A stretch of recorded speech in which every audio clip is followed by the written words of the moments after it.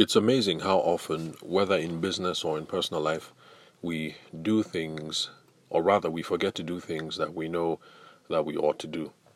Now, the reason why I'm talking about this today, and why I remember this in particular, is because at yesterday's recording, while I was talking about why it's important to keep in touch with your past wedding clients and the kind of adventures and opportunities that brings, it just occurred to me that there are more lessons that can be learned from that episode which I could share upon, and that's the reason why I'm making this recording today. Because I talk on this podcast and over on the Instagram handle, I talk and write a lot. I do a lot of espousing over how we ought to qualify before going into our presentations. Now, the idea of qualifying is to make sure that you're speaking to the right person, you understand the need, that there's a match, you guys are aligned on budgetary expectations, all that good stuff. And that it's absolutely important that you qualify properly. Be sure that you're speaking to the right person, that there's a fit before you go ahead and make your presentation and you guys start talking money, before you guys start talking price. Now, even though this is something that I know and it's a gospel that I've been preaching for over a year and a half and over 200 episodes since we've got this podcast up and running, it's still a mistake that I run into myself because I don't fully qualify. I just ask a few questions. It looks like I hit a home run, and then I just go ahead and start making my presentation. I basically just vomit all over the person, saying everything that I think needs to be said to close the deal. Now, I know that this is not something that is unique to me because a lot of us do it. I guess the wonder is why those of us who know different still who still end up making the same mistake. Anyway, so I'll stop with the self-flagellation and share the details about what happened exactly. So you remember from the previous recording yesterday that some of my past wedding clients are going into telemedicine now, and the groom who is calling the shots, he wanted me to have a meeting with some of his COO, the Chief Operations Officer. I think that's what COO means. Yeah, Chief Operations Officer. So he wanted me to have a meeting with the COO, and then we'll toss around some ideas. We'll do a debrief of what their sales strategy is and stuff like that, and just give some ideas about how they can move forward. Now, heading into the meeting, of course, I came well equipped with the questions that I wanted to ask because I needed to understand the state of regulation in the industry, who the actors are, what they met, what the value proposition is for the end client, whether they're going to be able to work with other actors in the medical industry. Because, all of these things are important before we can come up with a plan for how it is that they're going to engage the market to start getting people to sign up on their app. So I had all those questions in hand, and I went in there, pleasantries, introduction, the usual. Oh, you went to CKC? Yeah, I went to CKC to what set? Oh, okay, yeah, I was DSP, you were this, all that friendly jazz. So, so side talk out of the way, we get into the question sessions, and it was only after the meeting was done that I realized that there was something key that I forgot to tap into, and that is at the beginning of the meeting, asking questions to gauge what the level of expectations are about the purpose of the meeting, and even me stating upfront at the beginning of the meeting what the agenda was. Because if you head straight into a meeting without saying, okay, thanks for taking this meeting, I'm hoping that we're going to be able to achieve 1, 2, 3, and 4, understandably so, at the end of the meeting, you might have one or more parties confused or not quite clear on what it was that we achieved at this meeting and why. And that would only be the case if you didn't come in and gauge the level of expectations in the first place. So like, oh, hello, Mr. So-and-so. Thank you very much for taking the meeting. Before we continue, I'd like to find out, what are your expectations for this meeting? What are you hoping that we can achieve?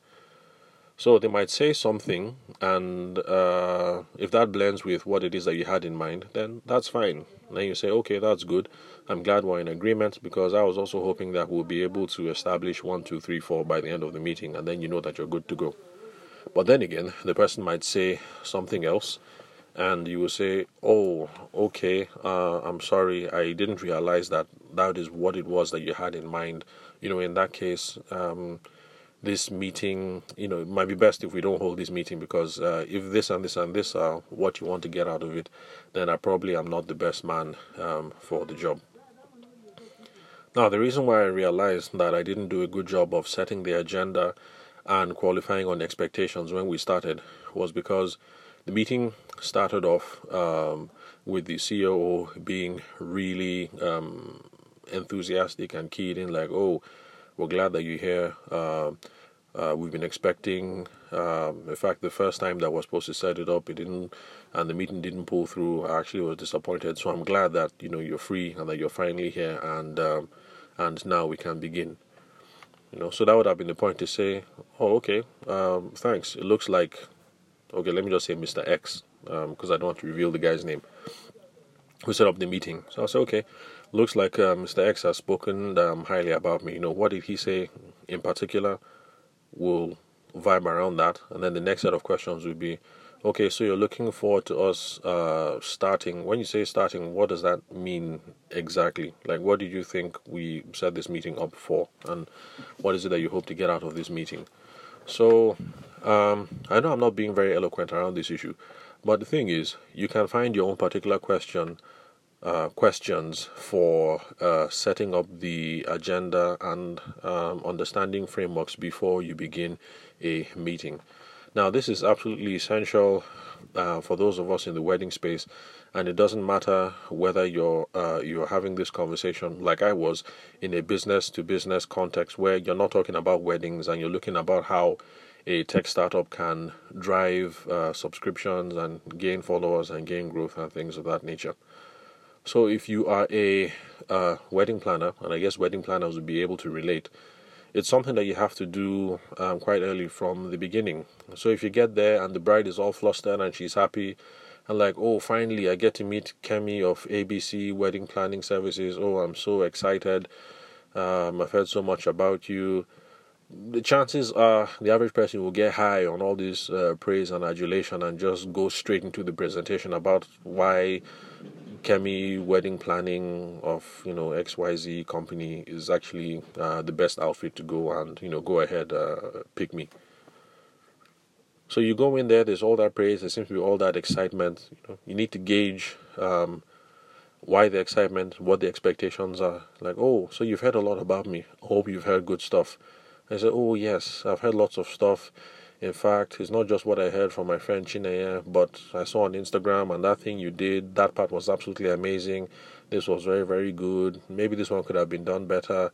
And so the bride says that, and then you have room to start asking questions from there, like, oh, okay, you thought this was amazing. So is that the kind of thing you were hoping that we were going to try for at your own wedding? And, on and on and on and on and on. And you start taking questions. From there on out.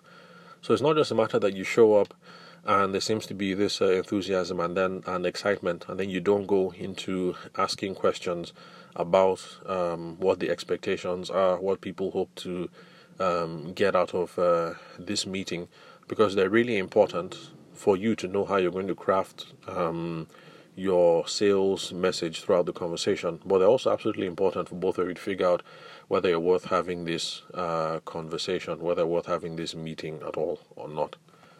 So, okay, I'll just bring it to a close here because I've gone close to the 10-minute mark. Perhaps I'm not speaking eloquently about this topic because I'm still, still acutely close to this failure or to this mishap. Okay, it's not a failure, because in everything that we do, we learn. So I didn't handle a sales conversation properly. So I guess using failure will be too strong a word. So I guess I'm still too closely connected to the situation to be able to speak about it dispassionately and give you guys, the truths or the lowdown about how we're supposed to carry on with our sales conversations. So maybe this is something I'll tackle again in another day. But bottom line is, when you're getting ready for that meeting, whether it's a wedding context or not, but for now, let's assume it's a wedding context, you're meeting with that bride, and meeting with the groom, or you're meeting with members of the groom's family or members of the bride's family, however that meeting is going to pass out. From the beginning, ask questions about the expectations. You need to know what it is that they have in mind, what they're hoping to get out of this conversation. You need to know from the beginning whether you are going to be able to help. And if they have some very strong expectations and if they have some strong expectations at the beginning, you need to know that so that you can so you can craft your agenda accordingly and make sure you guys have a very spirited, very direct, and very straight to the point conversation so you can get the ball rolling. Oh yeah, so I guess on a side note, that is one thing that we wedding people ought to work on, because we're famous for having meetings with our clients that last 1 hour, 2 hours. I've even heard of a 3-hour meeting. People have a lot of time and a lot of things to attend to on their hand. So yeah, that's something that we need to work on. Let's see how we can make our meetings straight to the point and crisp and fun with clear outcomes for everyone at the end of the day.